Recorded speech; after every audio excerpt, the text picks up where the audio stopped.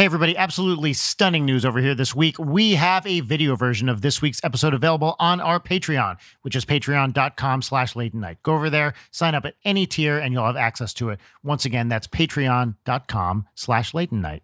Now, enjoy the show.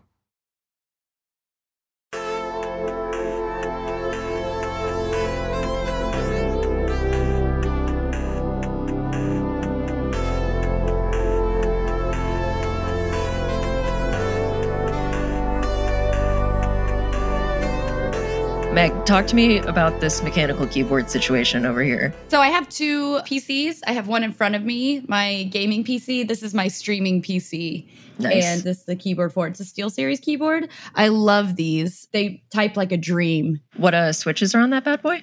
I have no idea, but I will find out for you and I will text it to you later.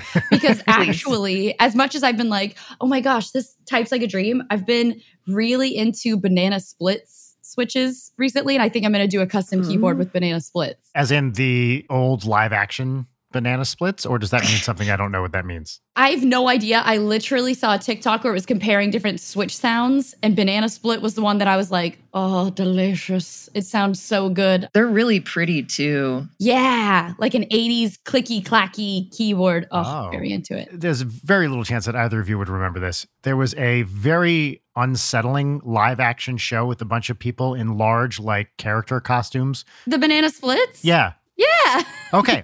I'm secretly old. You might not know that about me, but I'm actually secretly old. They have that theme song that sounds exactly like a Bob Marley song or something. The da da da da da da da da da da da da da. Yeah, it's like almost like the Monkees sort of thing. Yes, totally. Yeah, they made a horror movie out of the banana splits recently. Oh, yes, right. They did. It's really cool. Is it good? I haven't seen the actual movie, but I saw like a great breakdown of it. I heard it was like better than you think. Yes, I watched the Red Letter Media review. Yes, exactly. We all consume the same content. Yeah. It's like a Five Nights at Freddy's kind of style idea or what? I think the premise is that they're making a show, like a TV show, and then it all goes wrong. Is that right, Leighton? I think so. Yeah. Whenever I watch Red Letter Media, it's always literally like on the TV while I'm gaming and I'm half paying attention. Yeah. It's excellent content. I feel like that's the only content I consume now is stuff that only requires like 2 brain cells to actually be activated as I watch it. And Meg, I'm very excited about that Qbert machine back there. Yeah. Oh, thank you. Gav got this for me for my birthday a few years ago.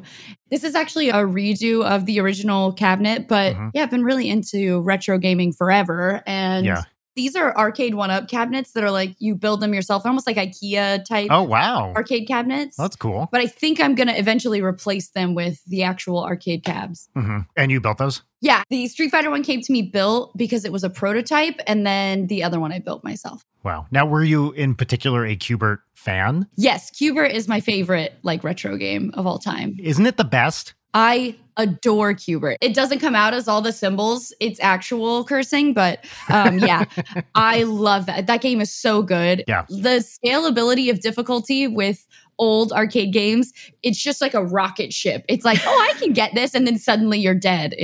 Yeah. Love it. And in Qbert, you play the first, 4 kind of levels, and you're like, yeah, that's okay. I get it. Yeah. And then once you have to start jumping on things multiple times, you're just like, oh, God. And then after that, the next one is it undoes the color if you go back onto it. So you're like, ah. Yeah. I always like the instruction on the intro screen that just says, avoid all objects that are not green. Yeah. It's so simple. And it says it on the arm plate down here, has like rules over here. Oh, that's the best. And it's like anything that's not green, do not touch. Yeah. Have you ever played Qbert's Cubes, the sequel? No. Yeah, it was another like very unpopular cabinet game, but a Qbert sequel that I think I played it at, do you know GameStop in New Hampshire? Hey everybody, Brian here. Deeply, deeply embarrassing moment for me. I said GameStop, but I meant Fun Spot. I know what GameStop is. It's just like a pie. I'm talking, it's having a good time. So I'm talking about Fun Spot in New Hampshire, not GameStop, the chain of stores. where they do the video game. Yeah, they have all the retro gaming stuff. Yeah, it's where the King of Kong Yes. was and all that. Yeah.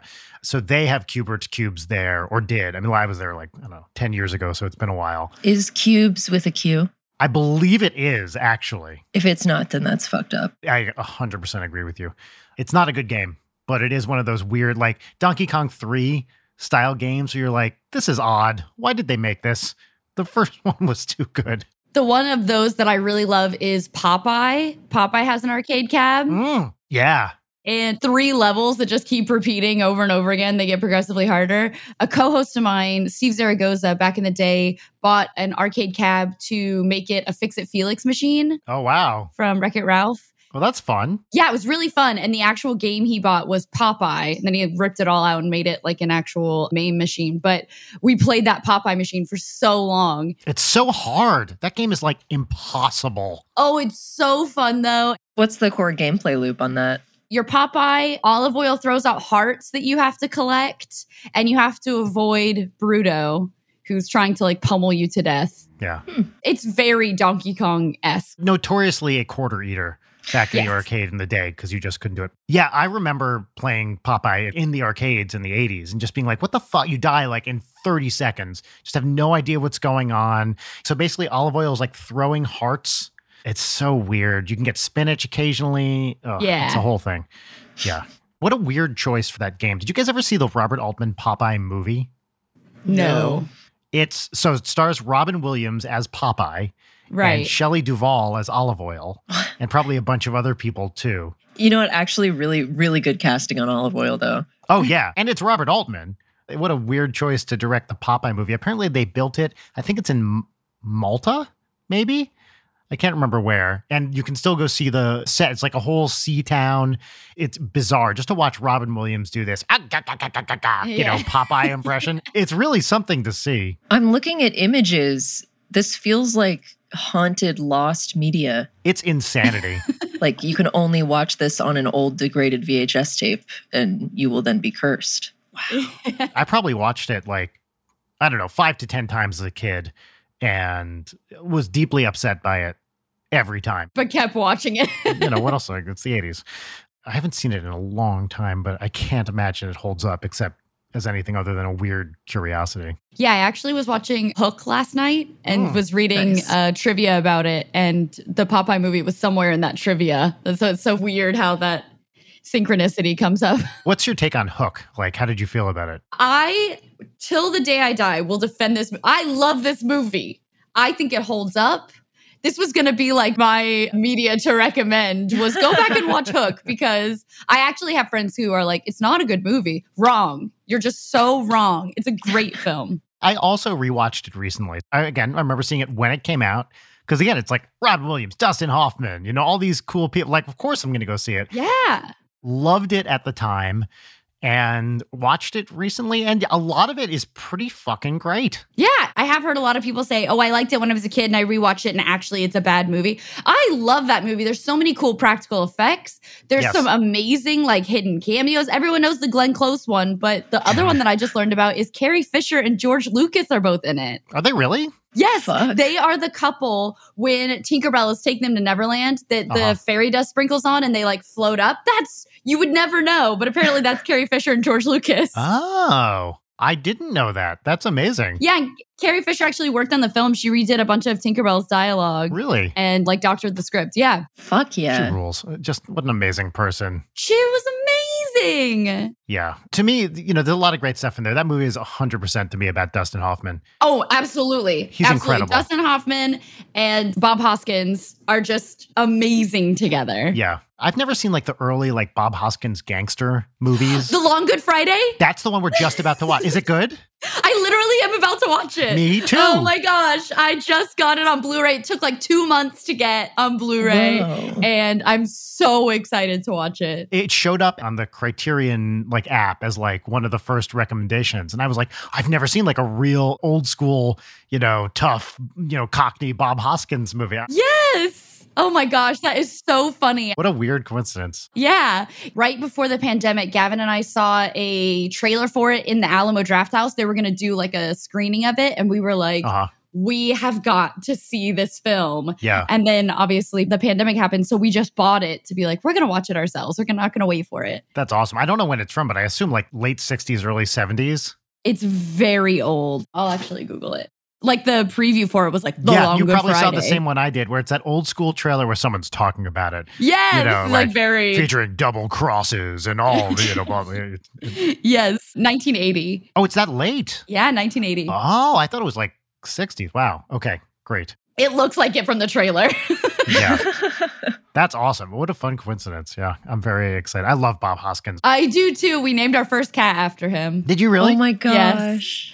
Yeah, our first cat is named Bob Hoskins is Smee, and then we call him Smee.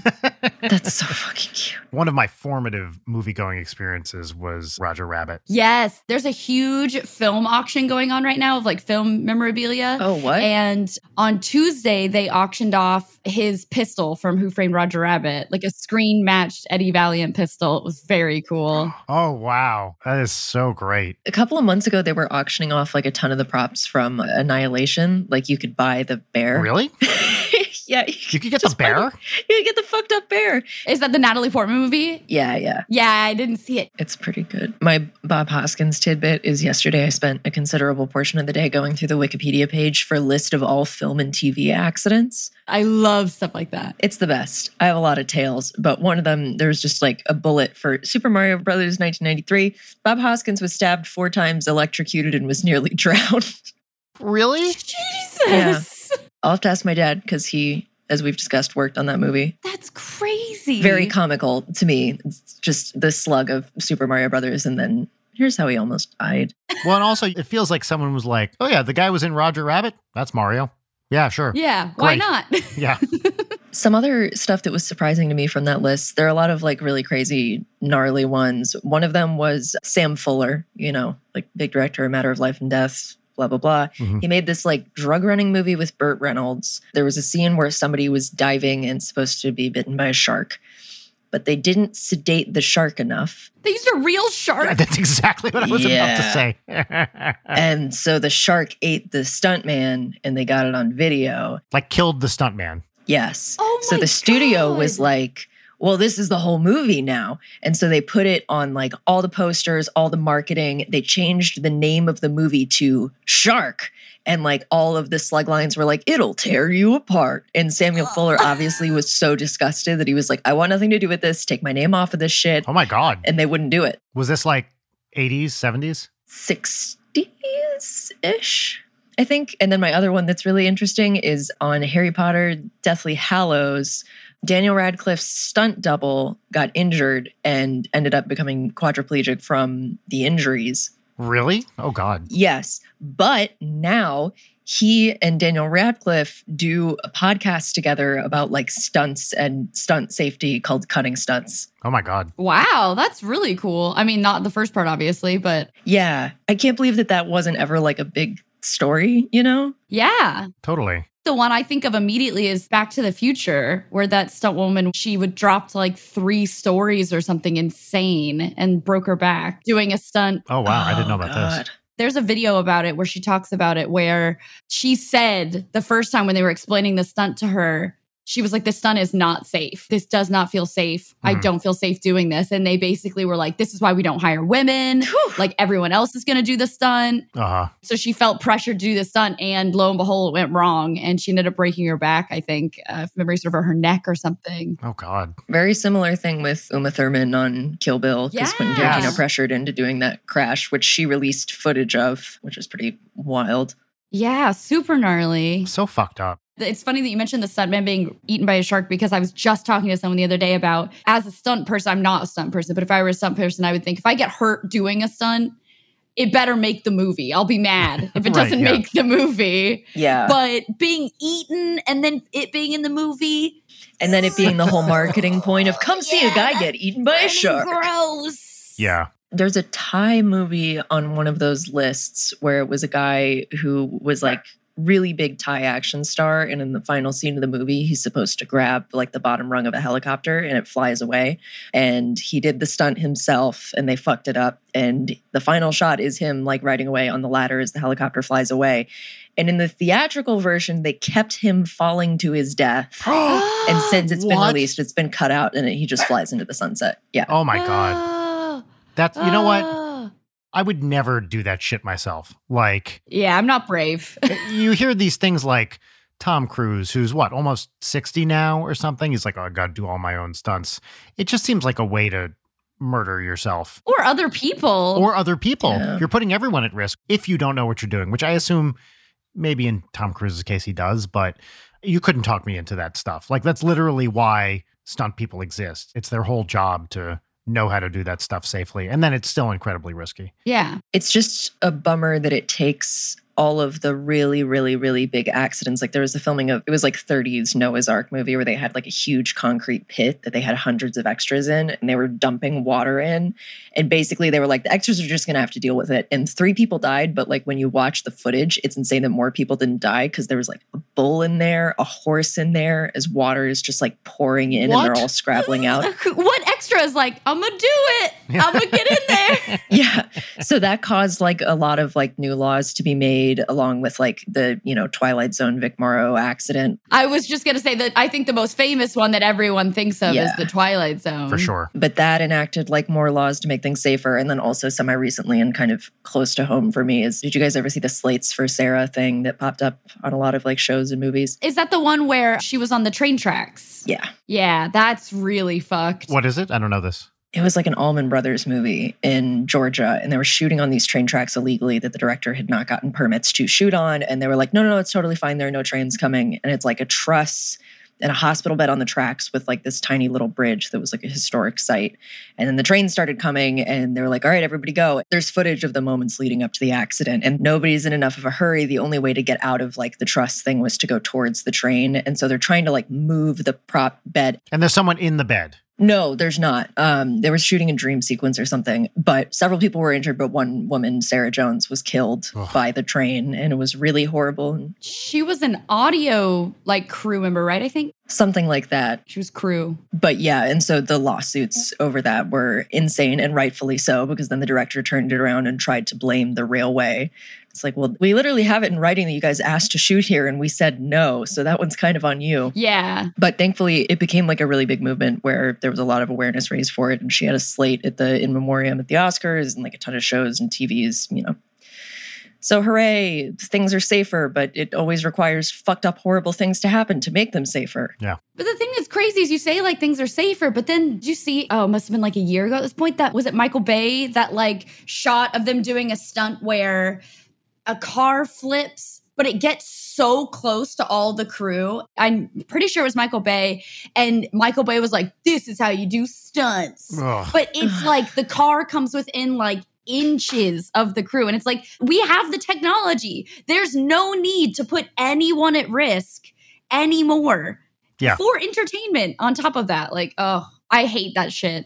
That's such bullshit, like macho crap. Yes, Come on. yes. Like you say, like literally the awesomest shit you've ever seen now is in front of a green screen and perfectly safe. Like if you think there's any risk, I'm not saying don't do practical, but if you think there's a risk of actually hurting someone, don't fucking do it. Exactly. It's like, we have the technology to do things practically and safely. Yeah. There's no need to put people at risk just for, look how crazy close we got. And honestly, to a moving going audience, a lot of times with stuff like that, you're like, oh, this looks weird because it's too close. Or even though that's a practical effect, I don't actually believe that would look like that. Like you're not getting some like transformative experience for the audience. Totally. You're just putting people at risk. Yeah. Looking at that list and seeing how long it was and how like for so many famous movies, like 7 camera operators died on this, but nobody hears about it or gives a shit because it wasn't one of the actors. Like, yeah, there is a really bad devaluation of human life in favor of art there. For sure. Audio listeners, I did a heavy air quotes on that. What's everybody gamer fueling on? I mean, what are you drinking? I don't know how to speak anymore, so that was how I asked that question. Hello, fellow humans. It's bubbly water. I'm obsessed with bubbly water recently. Same. This is the generic Ralph's brand. Seltzer. Just says Seltz Kroger seltzer water. No, it says Seltzer. Seltzer. Yes. Water. Yeah, I'm the same. I drink almost exclusively fizzy water and have been for years. And your own piss. Yeah, well, okay. If we want to bring that up again, I did do You're that. the one who talked about drinking your own piss on accident on the show. Why would I ever let you forget it? You know what? You're right. You're doing what you should be doing. But I stopped drinking soda, I don't know, 5 years ago or something, because I was like, I'm not really getting anything out of this. And then moved hard into carbonated water. Yeah, I still try to avoid soda. I still have it every once in a while. Although the funny thing is, I'll out myself here. I'm notoriously messy on my streams. And like a week ago, probably more than that, I bought this like 0 sugar Dr. Pepper. I was like, I'll try it. I'll treat myself. I had this much of it and was like, it's kind of gross. I'll just get a water, fizzy water. Yeah, I can't. It's too heavy now. Yep. I used to drink a lot of like Diet Coke, Coke Zero stuff and loved it. And now when I try it again, I'm like, this just tastes like chemicals. It's just bad. Yeah. I completely lost the taste. Diet Coke is like one of the most noxious substances, especially if it's like hot and flat. Oh, yeah. Let me tell you though, my parents growing up loved Diet Pepsi. It was like the only thing that wasn't water that was in our house. I could still probably drink a flat, hot Diet Pepsi and be like, Did you guys have the Diet Pepsi with the pre-lemon flavor? Do you remember that? There was a specific kind. Oh, I do remember that. Yes. We didn't have it in the house, but I do remember having it. I remember having 6 packs of that, of the Diet Pepsi with lemon flavoring as like the exciting brand of Diet Pepsi in our house. Don't get you a real fruit. We got you covered.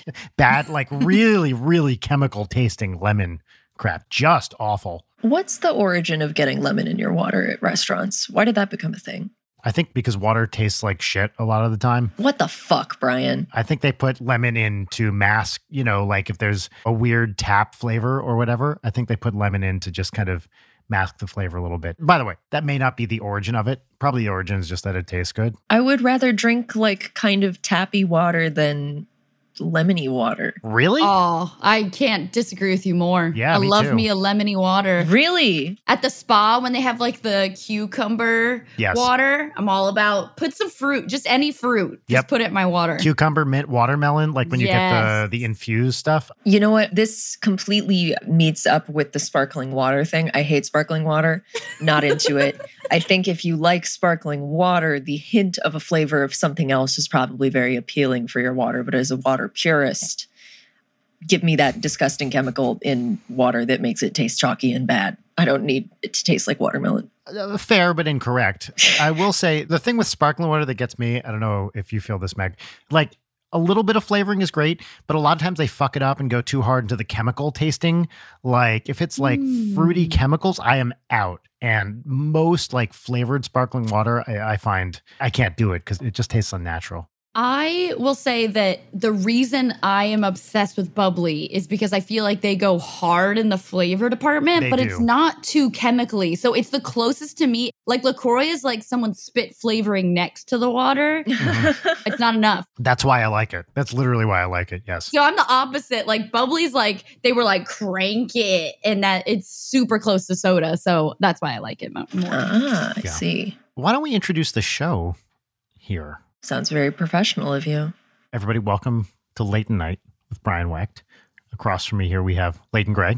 Hi, that's me. That voice that you just heard, that was Brian. Hi. Mystery guest. Would you care to introduce yourself? Oh, hi, I'm mystery guest. My name's Meg Turney. I am a Twitch streamer and cosplayer and YouTuber and all of the other crap that you're expected to do to encompass influencer nowadays. Yeah, literally everything. Everything. Cool, great. Well, thank you for being here. It's exciting to have you. You're in Austin, right? Yes, I'm in Austin. I actually wasn't in Austin. I went to Portland during the historic heat wave. Oh, just now? Yes, I literally got back the day before yesterday. Was it brutal? So it was 1:15 while I was there, which for Texas, I've been in 1:15 before. I was in marching band in 1:15. I distinctly remember. So I've done that, but Portland as a city was not prepared, Right. and is not prepared for weather of that variety. So a lot of places didn't have air conditioning. Yeah. I went to a mall and the mall was very hot. So like here in Texas in the summertime, if you go indoors anywhere, it's too much. Yes. They do it too much. Yep. It's frigid. Not in Portland. A hot mall just sounds so wrong. Sounds awful. It felt wrong. I just needed something very quick and it motivated me to get in and get out because it was horrible. I was hanging out with one of my friends from high school and she was like, oh, let's grab dinner. We'll get something ordered in. We'll play a board game. So many places were closed. There was no way to order anything. Just because they couldn't handle the heat. It was too hot. Yeah. Yeah. They were like, we're closing. It's too hot. We can't handle it. It felt very much like the opposite of, obviously here in Texas, very famously in February, there was a huge freeze where everything shut down.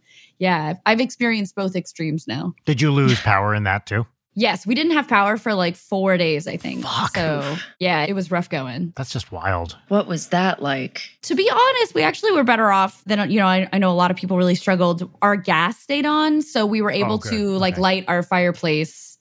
And so we basically just stayed huddled around that, played a lot of board games. Yeah. And that was pretty much it. So you grew up in Texas?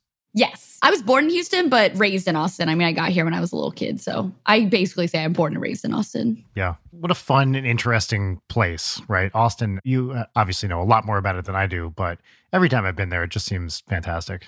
Yeah, Austin is a nutty place, honestly, to be from because it is busting at the seams, really. It cannot support all of the people that are here. And actually, I lived in LA for like 5 years, and I lived in LA as all of the people started coming to Austin. And I was like, it's a little town. It has an airport that has like 20 gates. Like, why is everyone going there? And now I'm like, get out. Yeah. Go away. Now it's a cliche, right, for Californians to move to Austin. And yeah, I felt like an imposter when I moved back from LA. I had California plates and I was like, but I'm from here. Don't look at me. Yeah. I have such affection for like very small airports, like the Bob Hope Airport here and also the Portland Airport. Oh, I know it well. Yeah, I love weird little airports where you can just walk up. There's one person in front of you in line. You just go through security.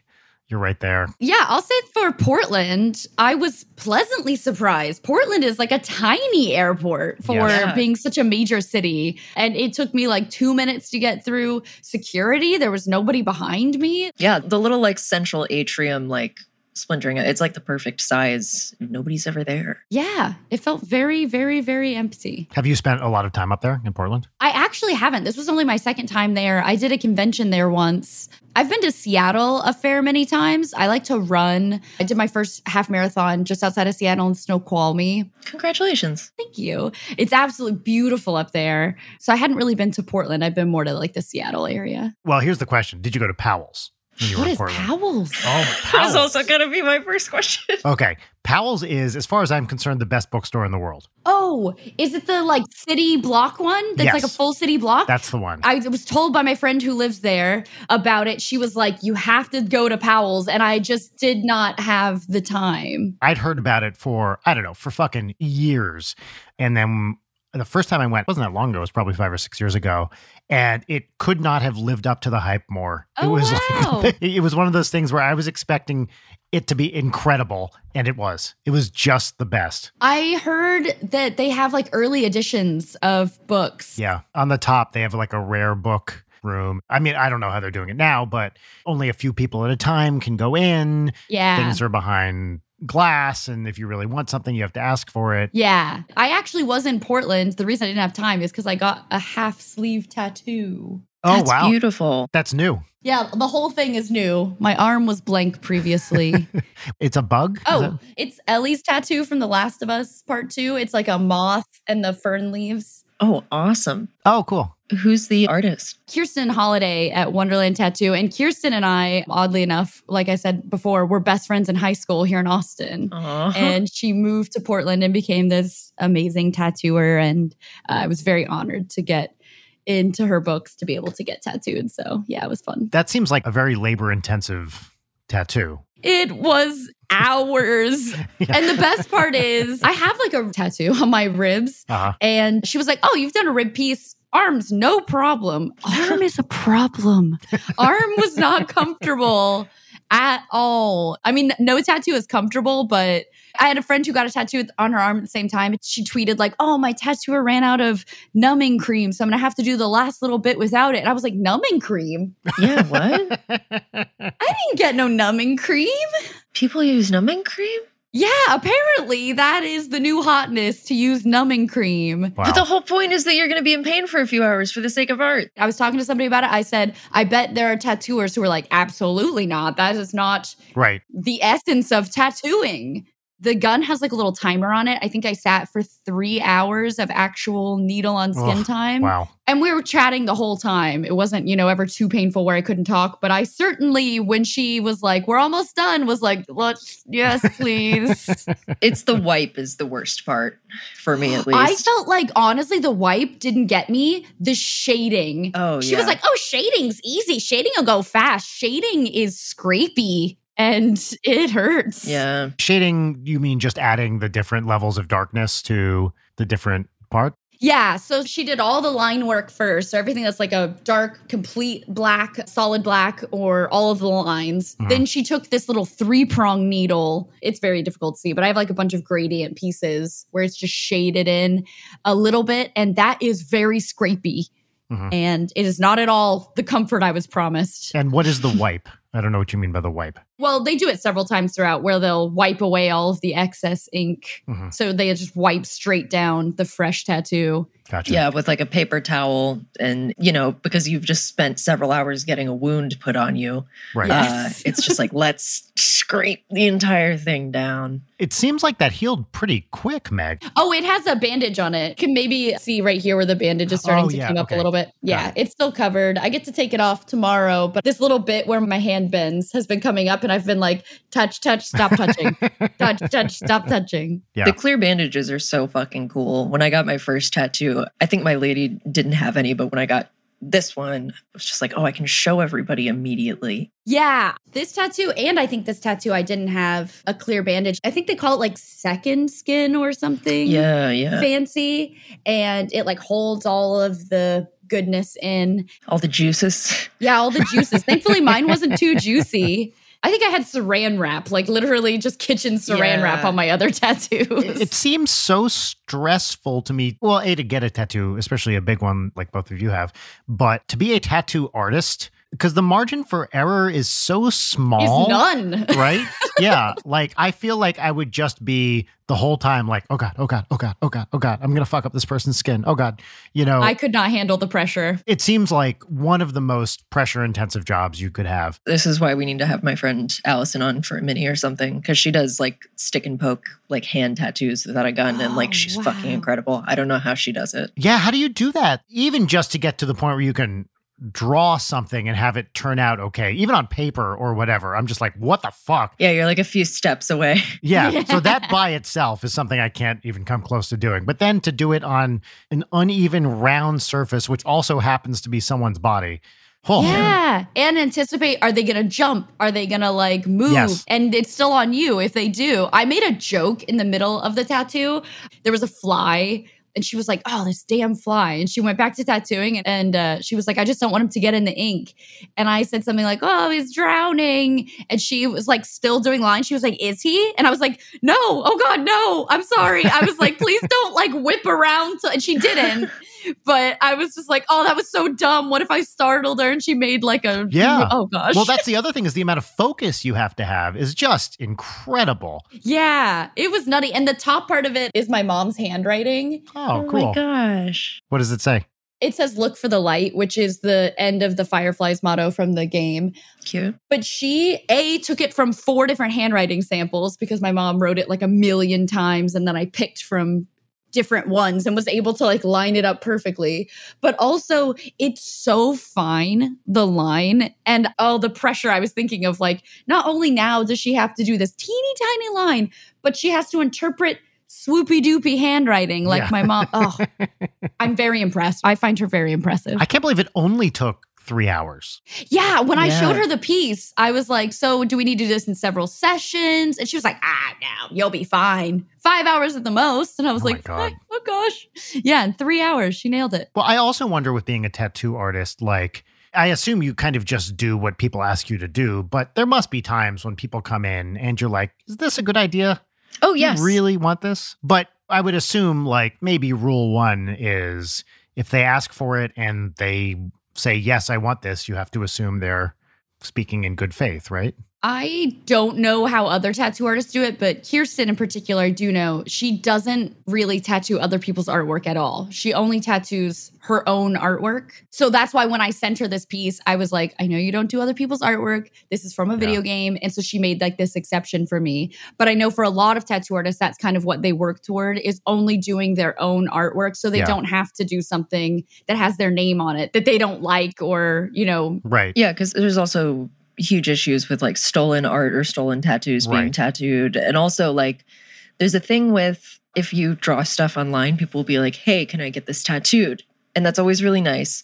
But you don't have control over like knowing who they're going to take the tattoo to or like how they're going to interpret the style. Or maybe it was something that like you sketched and was totally like not designed to be tattooed. So it's like, I'm always happy to give permission for stuff. But like sometimes it's like, oh, this tattoo artist like doesn't jive with the style. Like it happens Yeah. sometimes. Yeah. There's a reason that artists do flash for them to tattoo themselves. Like What does that mean? Flash? it's a flash sheet is a bunch of like, you know, preset designs that people can pick from to get tattooed. Got it. And that kind of came into play with my mom's handwriting. I knew I wanted it to face me, but I was a little bit nervous because we hadn't quite figured out where we wanted to put it yet. When we decided on the crook of my arm, I was like, now it's fully upside down to the rest of the world if it faces me. Right. And is that something you think I'm going to get commented on a lot? What do you think? And Kirsten was like, it's one line. Normally, if you did several lines of text, I would tell you, don't put it upside down. It's going to look weird. But she was like, it's one line. It's meant for you. It faces you. I think it looks beautiful. Like she came in and was like, here's what I think. Normally, I would tell people not to do this. But with yours, I think, you know, so there is like an editorial aspect, I think, to tattoos that a lot of artists have. There's got to be. Leighton, so your friend Allison has some of your art that she's tattooing on people now, right? Yeah, she's done a good number of them now, like maybe 5 or 6 of them. But yeah, I specifically drew a flash sheet sort of inspired by things I know that we both like. And she's been doing them as stick and pokes, and I'm probably going to do more flash designs for her in the future. Do you know anything about the people that have been getting your art on them? Or are they people you know is really what I'm asking. Oh, no. They're just people who come to her for tattoos and Yeah. they're not friends of yours No. who are getting your art. That which is super awesome, right? People you don't know getting your stuff on their body. It's a majority of people who like don't follow me or like are not familiar with me and just follow her. And we're like, oh, that looks cool, which I think is great. I think that's even more of a compliment, Yeah. right? Is they're just like, yeah, I don't care who did it. I just love that. That's cool. Put that on me. Yeah. I think that's a big deal. Folks, if you want to look at Allison's tattoos, she's at Local Bird Mom on Instagram. Also on Twitter. She's here in LA, right? Yes. You were talking earlier about stolen tattoos. So I have a lesson 3 on my wrist, which is not at all a unique tattoo. Mhm. But I have seen at this point dozens of people who are like, I liked your tattoo. I got it. I don't want to say anything and then hurt those people's feelings. But I do remember at the beginning being like, but it was my tattoo. I got it there and in that size for me. But I think now I see more of the side of like, that's really sweet. It spoke to you. I'm glad that this could affect you in a way that you feel connected to it. That's for you. That's your journey. But yeah, I do note that there are artists who, if you show them a tattoo and are like, I want this, they'll be like, no, that's that person's tattoo. I'm not going to do that. Yeah. Yeah. Meg, has anyone ever had like your image tattooed on them or anything you've done? You know what I mean? My signature is tattooed on a few people, which I feel like people never tell me they're going to get it tattooed. So I'm like, I wish I had done a better signature. Same thing with me. My signature is tattooed on a couple people. And one time the person was like, okay, so I'm going to turn this into a tattoo. So, you know, blah, blah, blah. Do good. So do good. And at least then you can be like, okay, well, that wasn't my best work. You know, that's like a weird one because you're standing on a body and, you know, sometimes people move or you get a weird angle. But yeah, sometimes you see it and you're like, I totally agree. I wish I had known. Yeah, I never feel like, oh, that one's ugly, but I'm like, oh, I wish I had given you a few to choose from at least. But it's an incredible compliment. Just that, It like, is. you and the things you do and what you represent means enough to someone that they're like, I want this to be a part of myself forever. Yeah. And that's what I was saying with the heart too. I feel like that is where I've arrived, but I would be completely lying if I didn't say at first. I was like, well, son of a bitch, that was mine, you know? And then you take a step back. And that's actually with Ellie's tattoo from The Last of Us.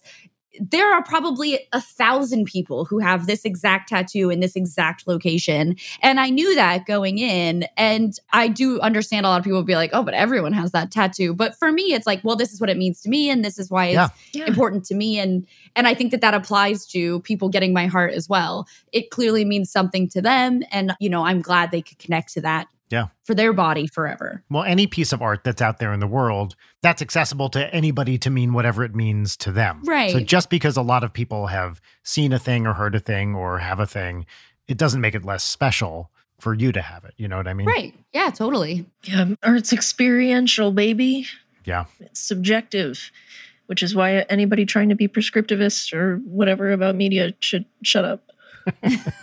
This seems like a good time to move on to some segments. What do you think? Sure. Why are you looking at me like that? I'm not looking at you in any way, Brian. You are definitely looking at me in a way. I was drinking my coffee. I don't know what you're talking about. But you were drinking your coffee while you were looking at me. See, this is what I'm talking about. Now you're not doing it, actually. Now you're doing it. I don't understand why you're attacking me right now. It's a hostile podcast. Permission to teach the podcast is hostile.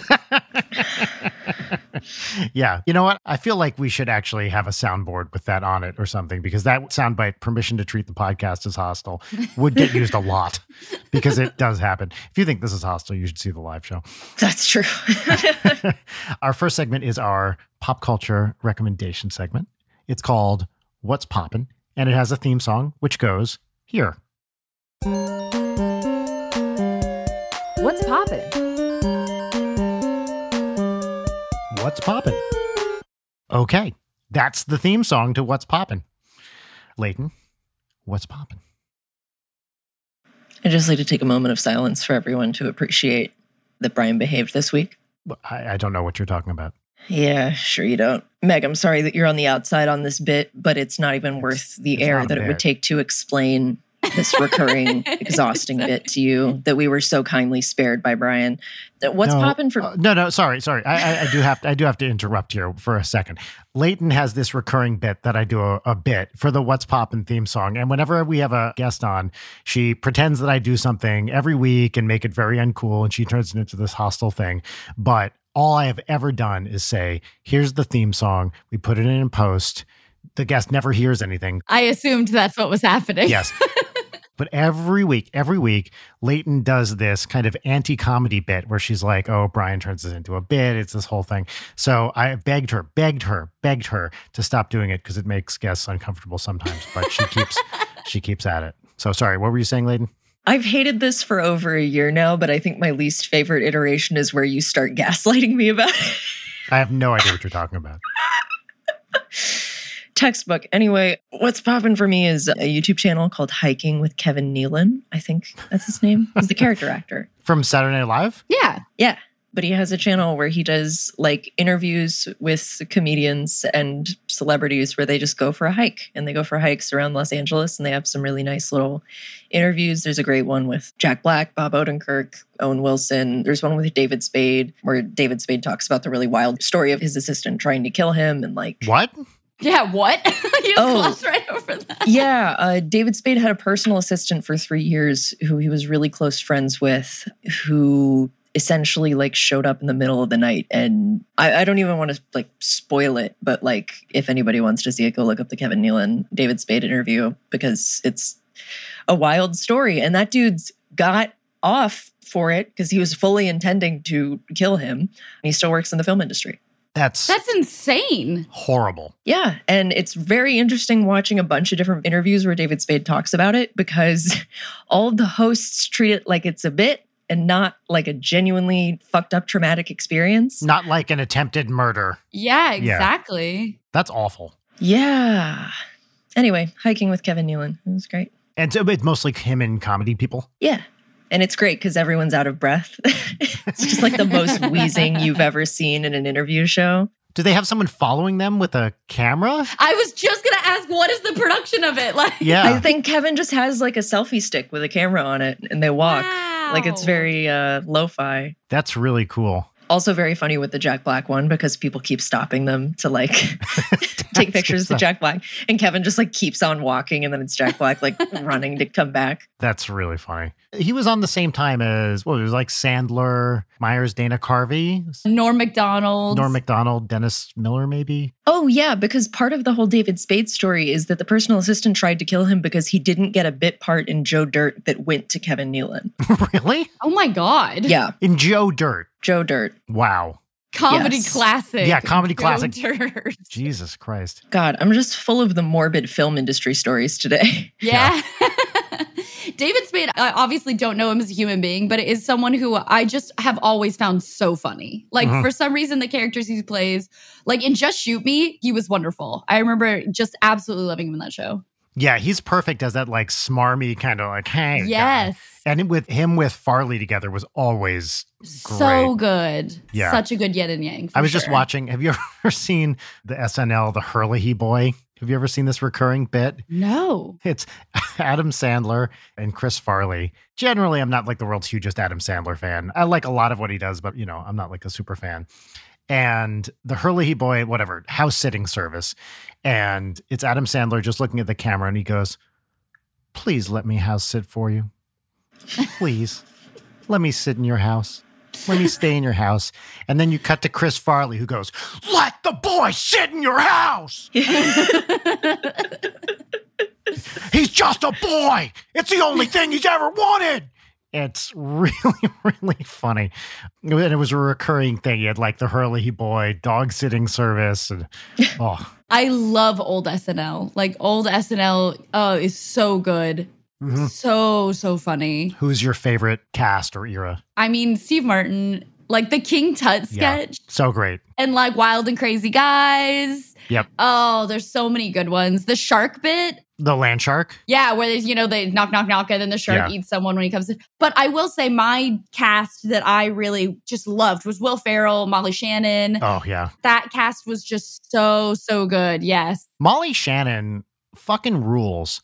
And I feel like people don't talk about her as much as they should because she is just a comedic genius. She's very funny. What has she been up to since? She shows up in movies occasionally. Yeah, I feel like she shows up randomly. Yeah, but I always thought she was just so funny for everything she did. One of those people just turns everything into an amazing comedic bit just by opening her mouth. And I feel like she didn't break very often. Sherry O'Terry, another like really great actress. I did literally just this morning watch it's not a good sketch.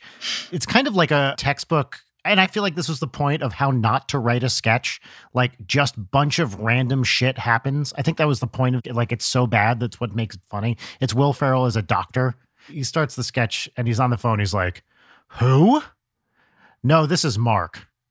I think you have the wrong person." Oh, is it the one where he's like in his office? Yes. And they come in? Yes, I do remember this sketch. With Tim Meadows as Dr. Stephen Poop. Yeah, it's very random, but it's more about the cast's reactions to what happens. That's right. But what I was going to say is it's the only time I can really remember Molly Shannon like losing her mind, breaking in this sketch. At some point they cut to her and she is just visibly cracking up because Will Ferrell is so funny. Not that we're going to turn this into like an SNL podcast, but I loved Please.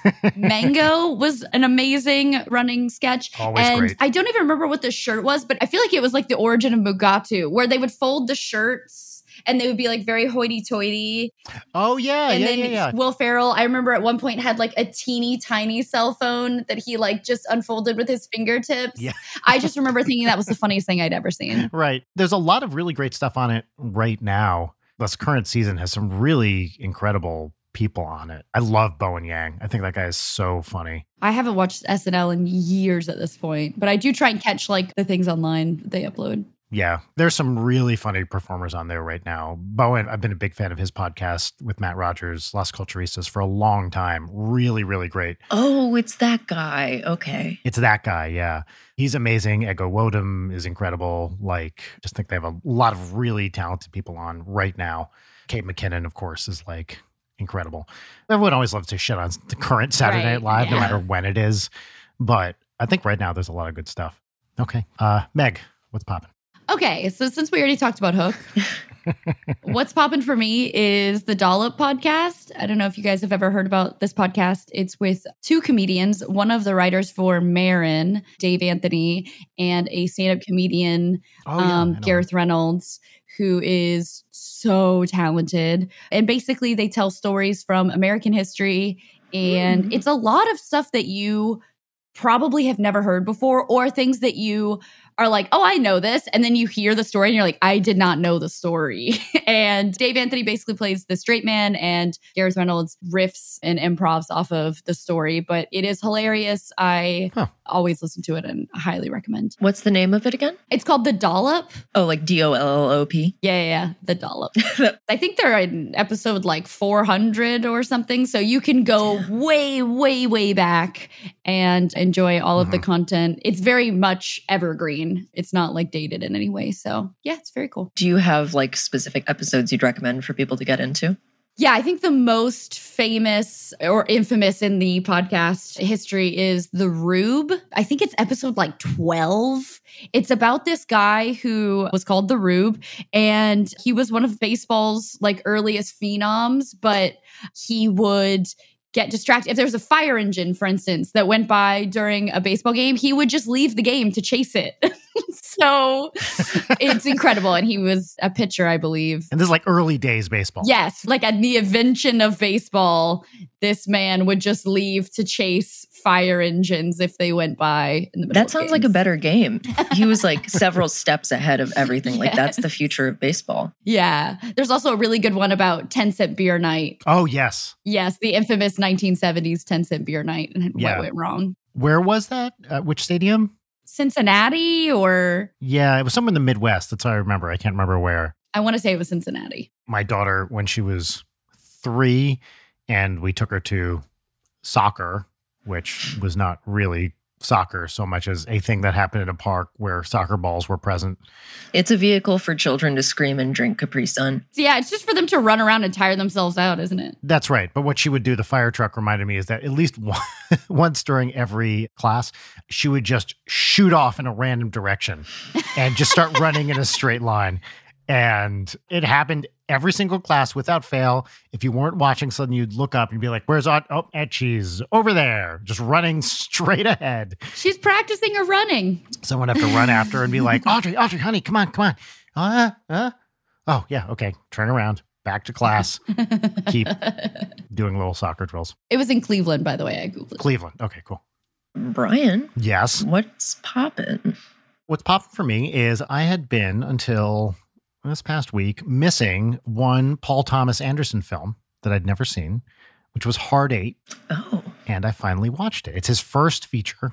It's basically a character piece starring Philip Baker Hall. You've seen this character actor in everything. He's an older guy now, but he shows up all over the place all the time. If you look up a picture of Philip Baker Hall, you'll be like, oh, that guy. Oh, yeah, that guy.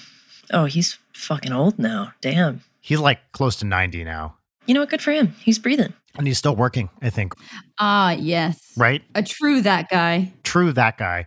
And this is one of the very few, like, him in a leading role movies. And it stars him and John C. Reilly. Oh, okay. Yeah. And also Samuel Jackson has a smaller but crucial part, as does Gwyneth Paltrow, who I'm not the biggest fan of for non-acting reasons, but whatever.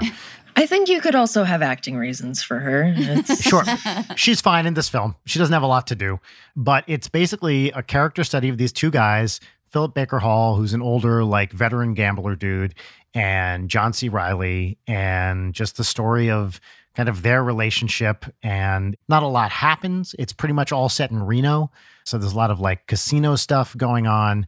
You know, it is not as audacious as like Magnolia or Boogie Nights or these other Paul Thomas Anderson film where it's just like, how did he do that? Oh my God. You know, it's not quite as breathtaking. It's a lot smaller, but I really, really enjoyed it. And for a film where kind of very little happens, you just get to watch these performances unfold over whatever, you know, an hour and 40 minutes. I really, really enjoyed it.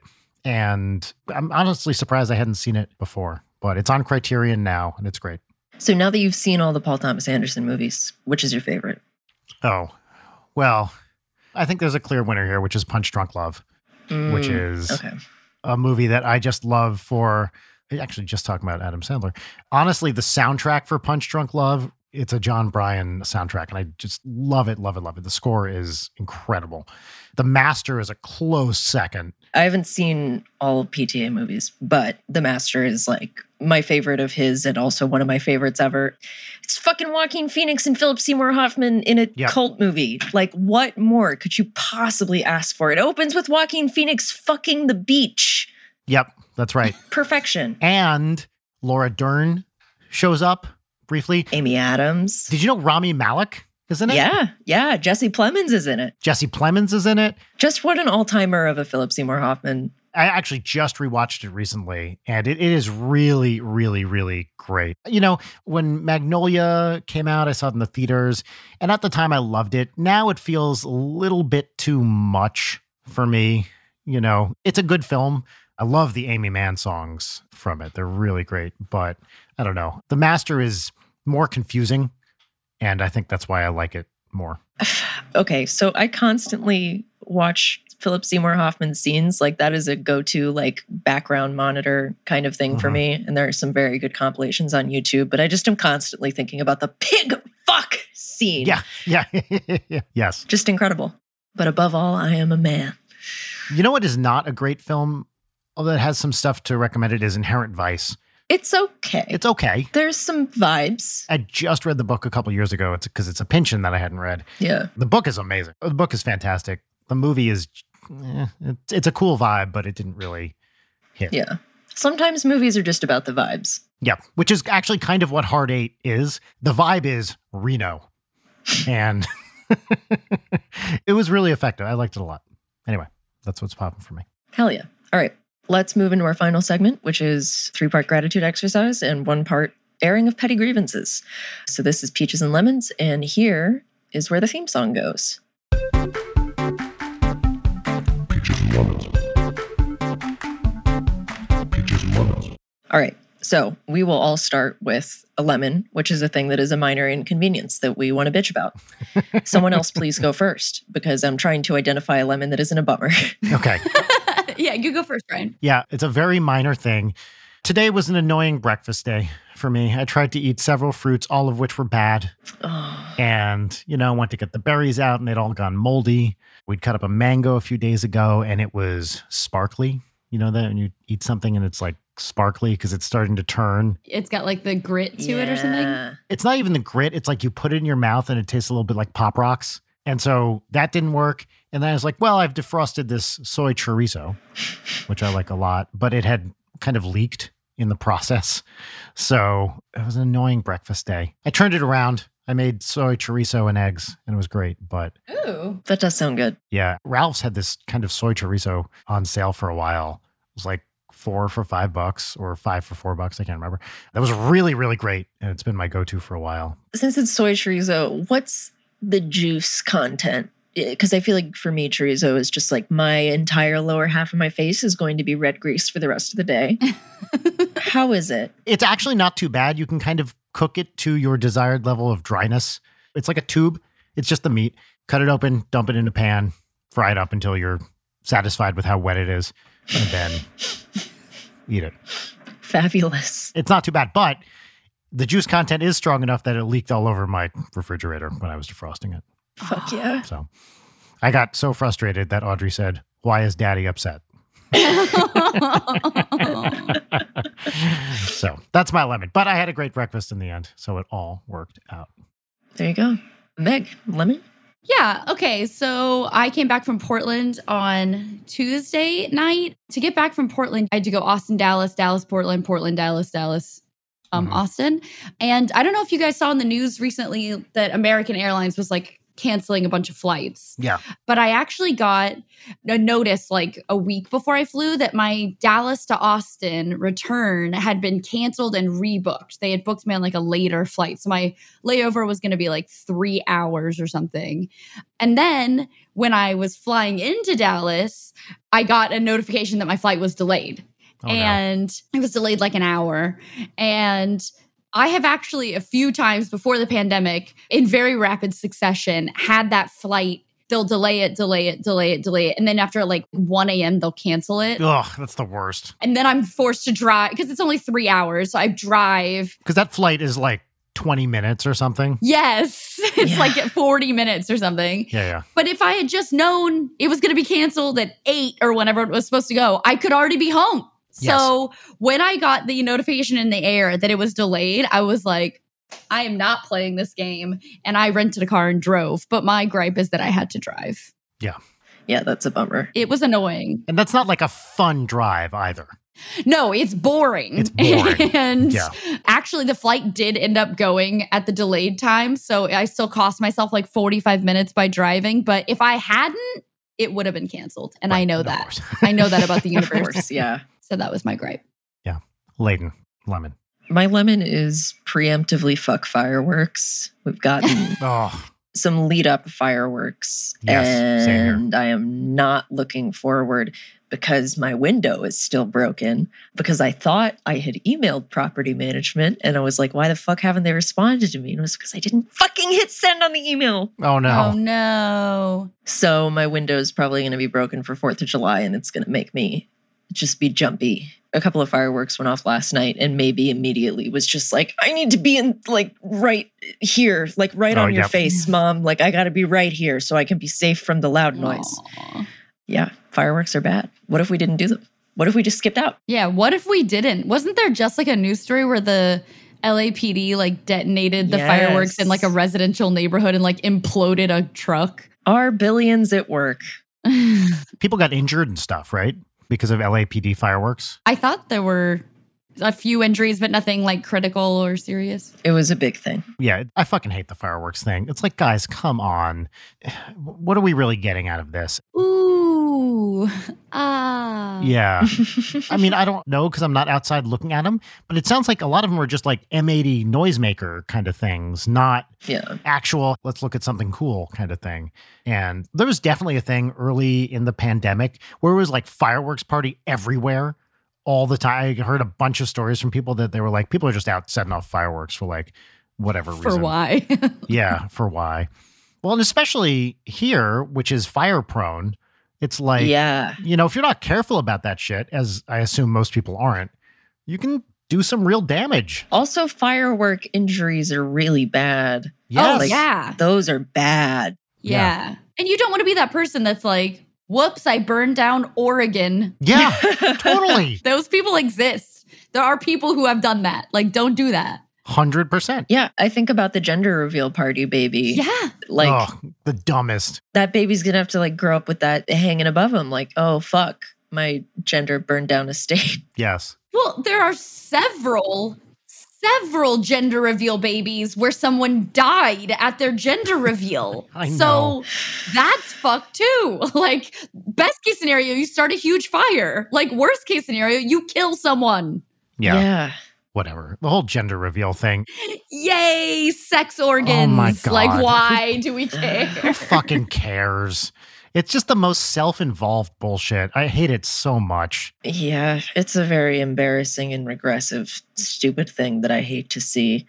Also, just like, as a PTSD haver, fireworks, no thank you. And there are a lot of PTSD havers in this country for a variety of reasons. And it's just like, hey, do you want to be miserable and on edge and super anxious, like, for the next week? Yeah. That's where you're going to be. Also, I hate 4th of July celebrations. Like, I don't want to be outside getting ash and firework debris sprinkled on me while I can sit uncomfortably in the heat. No, thank you. Drinking a warm beer. A lot of people love them, but they are not my cup of tea. I agree. All right, Peaches. Is that a Dead by Daylight adrenaline pillow behind you? Yeah, it is.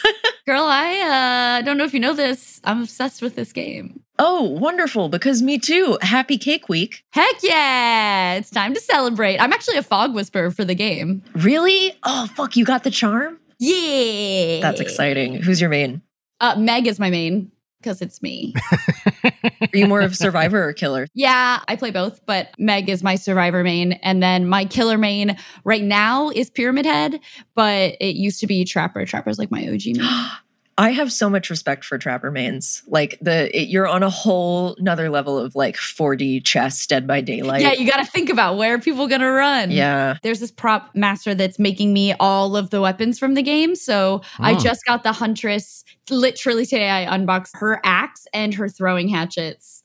And it's so awesome. cool. Is this just to have them or for a cosplay thing? No, so I'll probably cosplay the Huntress now that I have them, but it was just to have them. So there's stuff that I don't intend to cosplay. I'm making a Plague cosplay right now, so... Oh, fuck, that's going to be cool. How are you doing the headpiece? There's a girl in Russia who makes the headpiece and the little... Sensor? Yeah, it's called the sensor, exactly. Yeah.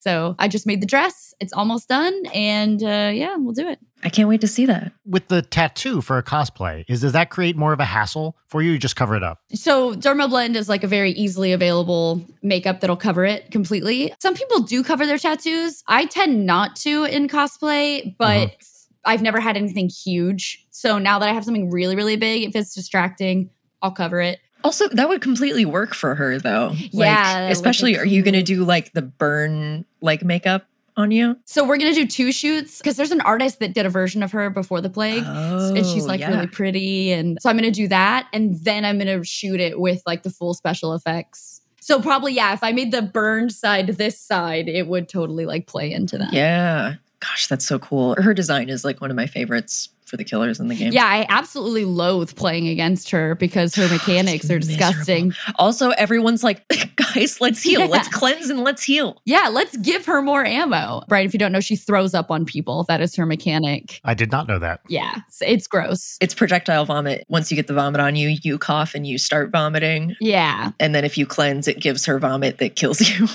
Yeah, it gives her like lava vomit. That's awesome. I will play this game soon, right, Layden? We're going to do it soon. Yes. For our 400 patron thing, we agreed that us and our friends, the band Twerp, would teach Brian how to play Dead by Daylight. Nice. But I think the plan was for all of us to play Survivors no perks. And then we're trying to figure out what killer would be good for you. Oh, okay. Because I think you would have more fun killing all of us. Probably. I'm thinking maybe Wraith. You might like Wraith. Big Daddy Bing Bong. Bing Bong Boy. He goes invisible and hits a bell, and then he comes and slaps you. I'm into it. I mean, just from that description, yes, sure. And his weapon's really cool. It's like a spine. I like that. That he just like ripped out of a dude. Ghostface would also be fun for you because he has literally the most jump scare potential. And I hate, as you can see, he's my boy, but playing against him makes me so miserable because you're just like, looking over your shoulder. It's really cute. He peeks around corners and like waves, which is super cute. He's like the memeiest killer because he can teabag survivors back. Yeah. I will say though that I don't play Ghostface and I played him for the first time and I found him really frustrating compared to other killers. The learning curve is so bad. You do have to learn how to use him. It's broken as fuck. Like currently, I think the way that being able to break him out like doesn't work right now. And also like the lean, because you're supposed to be able to stalk faster when you lean, and like some of that shit is broken. Yeah, I would say Michael Myers is a really easy to learn creep jump scare killer too. Yeah, he's just slow as hell. Ghostface is so add-on dependent. And also if you're not getting early stalks, like you're fucked. Because then it just turns you into like M1 and you don't even have time to stalk because everyone knows it's you. It's like the element of surprise in that early game. Anyway, sorry. Woo, Dead by Daylight. No, that's great. Anyway, sorry, do your peaches. Okay, so peach number 1 for me is, it's nothing new, but it's just something I love about my daughter, that one of her favorite foods is pickled beets. And this little 7-year-old just cannot get enough fucking pickled beets. She loves pickled beets. We made some together a couple days ago and they were ready this morning. And I was like, Audrey, do you want a pickled beet? And she was like, yes! And she runs over and just starts pounding these pickled, beets are great. I feel like they're a food that when I was growing up was kind of maligned, but they're sweet and amazing. They're just such a great food. It's same with like Brussels sprouts, but like you roast those fuckers. Ooh, roasted beets. Exactly the same thing with Brussels sprouts. Like foods that when I was a kid, people were like, ew, beets and Brussels sprouts, gross. I love them. They're so great. Those crispy outer leaves, It's the best. And like Brussels sprouts with Frank's Red Hot on them too are incredible. Like kind of buffalo sprout sort of things. I love them. But yeah, the fact that this little kid loves pickled beets, I think is just so cute and fun. And that she will go out of her way to like eat them is the best. The second thing, we have 2 broken trash cans that are getting fixed today. Our big outdoor trash cans have giant holes in them. And finally, I put in the ticket request to LA Sanitation, and they're supposed to come and fix them today. So that's nice. Excitement. Yeah. And my third peach is that I got 2 fun pieces of print media in the mail this week. So a couple of weeks ago on the podcast, I talked about this contemporary classical piece by Brian Fernigho, which is called La Terre est un homme, butchering the pronunciation of it, means the earth is a man. And it's this very complicated, interesting orchestral piece. And I bought the score for it. Oh, cool. And it's the kind of thing where it's a big book and then you open it up and the pages have to fold out because he's written for 12 violins. And in the string section, every violin has a different crazy part. And then 12 more violins and 12 whatever. Everyone's doing something incomprehensible all the time. Send pics of this. I will. It is the wildest thing you can imagine. And it's so small and dense that it's hard to really even read a bunch of it, even when it's this 3-foot long piece of paper. And the other print thing I got was my favorite radio/podcast host, comedian, etc. Tom Scharpling wrote a book called It Never Ends. And I got a copy. It shipped a little early. So I got a copy of Tom Scharpling's book and I'm going to read it very soon. He's a really influential person to me. And his show, The Best Show, is one of my favorite comedy things. And I'm excited to read his first, basically autobiographical book. So those are my peaches. Lovely. Yeah. Meg. Yeah. So my first peach, talking about Dead by Daylight, actually, it is celebration time. It's the anniversary, which is very exciting. I did a Pyramid Head cosplay to celebrate, which was fun. And a friend of mine actually has been learning Dead by Daylight, and we've been playing together, and it has been such a wonderful refresh for me. This is a game I've been playing for 5 years now, and it's been so, so exciting to watch her get so excited about the game and help teach her things and see her discover different things. It's definitely breathed new life into the game for me. So yeah, that has been a wonderful experience. My second peach is I've been rediscovering things from my childhood that I enjoyed as a kid. And now that I have adult money, I can re-enjoy. Mm-hmm. I used to love these things when I was a kid. They were books. The series was called Dear America. And they were like little diaries that were like supposedly written in different historical times. So there was one that's like a girl's diary on the Oregon Trail. And it was like a fun way to teach kids about like, what was it like to be on the Oregon Trail? And you learned actual facts, even though the diary itself is not real. And I loved those. And our library had like 4 of them and I would read them all the time. And I actually have one, the Oregon Trail one, because it's the one off the top of my head. And I found recently on eBay, somebody was selling the full 36 book set of Dear America books. And I bought them. So hell yeah. I am reading these books that are meant for like 10-year-olds, but they're wonderful. It's such a nostalgic, fun little like light thing. I'm reading the one right now that's from the Salem witch trials. That's cool. Ooh. It's really fun. They hold up. Yes, they're ridiculous, but it's honestly such a good little break for my brain to just like zone in on this little piece of content and just feel those nostalgic feels. Yeah, it's been really, really fun. I really like that. And my last peach is I was talking about that prop store auction that was going on. And speaking of Hook, I actually bought hand-drawn colored style guides by John Bell of Captain Hook that were done for the movie. So they were the original style guides that they drew of his like red outfit and approved all the costumes sketches on. And I actually got my hands on those, which is very cool. That's so cool. Wow. That rules. Yeah, such a neat like piece of film history to be able to hold on to. That's wild. I love it.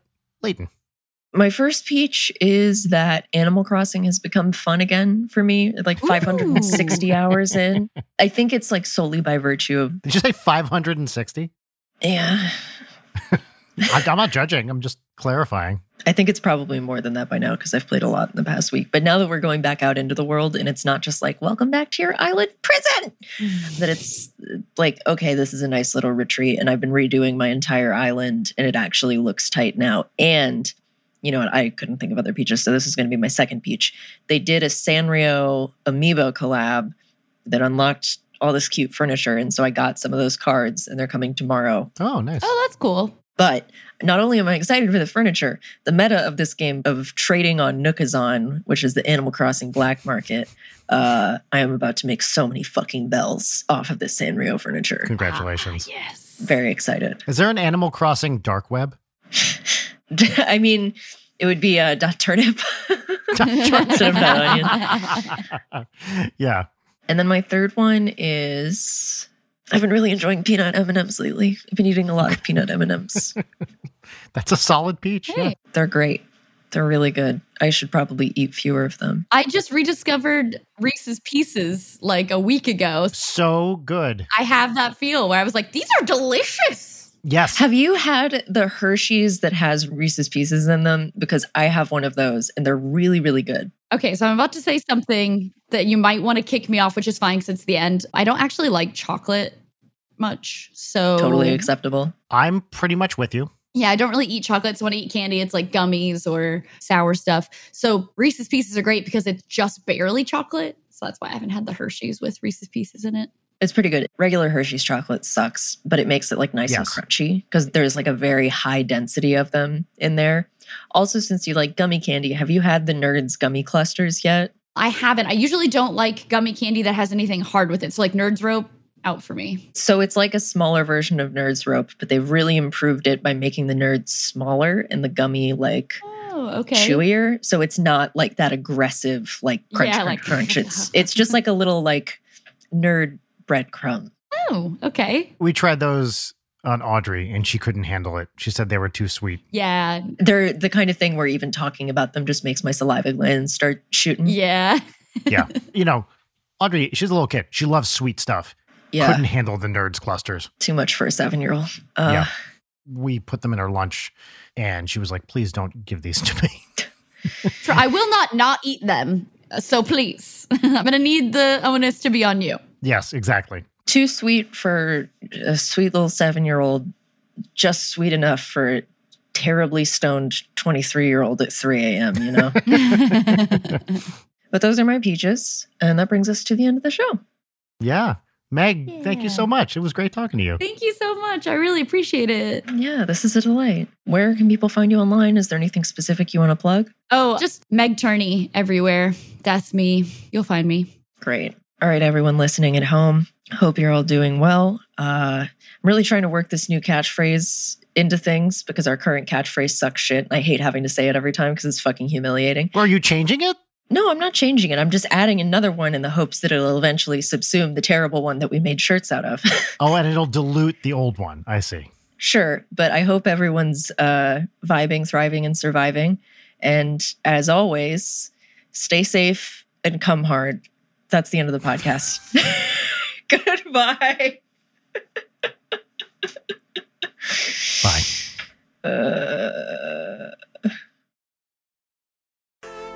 Leighton Night is produced by Brian Wecht, Leighton Gray, and Jarek Centeno.